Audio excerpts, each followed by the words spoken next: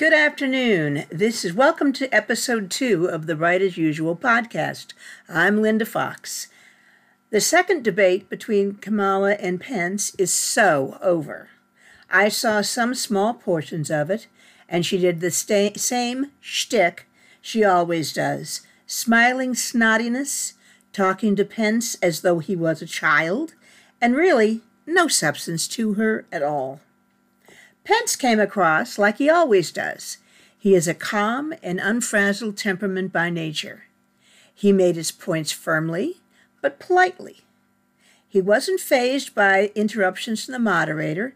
He simply ignored her to finish his complete thought. She interrupted several times, apparently when he was winning over the audience. I didn't hear particular abrasiveness from Kamala. She suffers from a tendency to raise the pitch of her voice when she is trying to make a point forcefully. A lot of women have that attribute.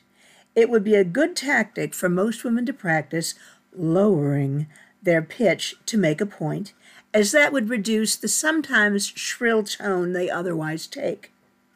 Also, most men are suckers for a throaty, low voice.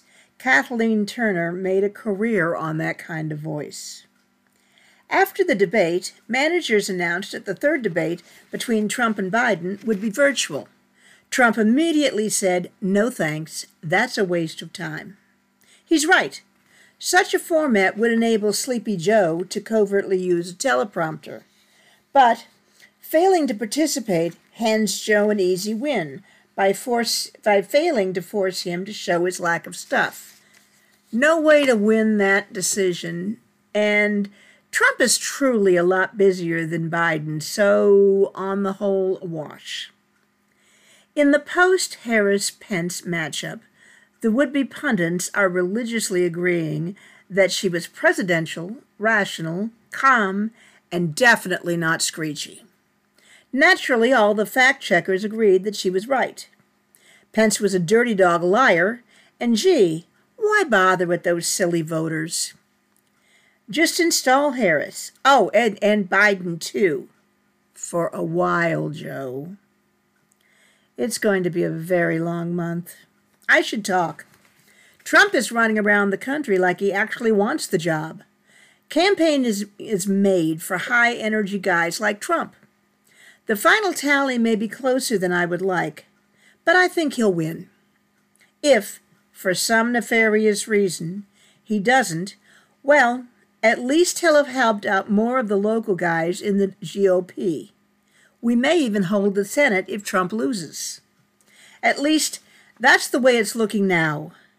With Hot Pants Cal Cunningham shooting off his own foot, so to speak, or other body parts, it's looking a lot better for Thom Tillis in North Carolina. Those who are listening north of the Carolina border, please do remember to vote, won't you? Meanwhile, I'm looking at the high number of GOP members, coincidentally, who are among the most critical to keep healthy and alive, who have been diagnosed with COVID. On the other hand, when is the last time you heard of some Dem who got sick? It's mostly hitting some of these high-profile GOP people. Some people are making noises about this unlikely coincidence and speculating about the possibility that this party spread was helped along by agents to be named later. It's possible that this is all just a random happening. But given that this is happening in October, and the Dems are famous, or I should say infamous, for their October surprises, I know which way I'd bet. Update. Since I first wrote the script for this podcast, events have overtaken the timeline. I'm having a hard time unplugging from the web. Each time I check it, more craziness has exploded.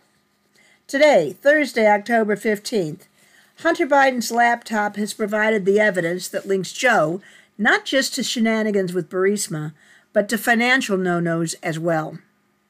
Twitter and Facebook are working overtime to shut down the spread of what we deplorables call news. Kamala is off the campaign trail. It's said to be because of 2 staffers that have tested positive for COVID. My take is that she's ducking comment about the barista situation, as well as pulling back from any contamination that might splatter and hit her from the Biden scandals. She's a survivor whose go-to move is to withdraw.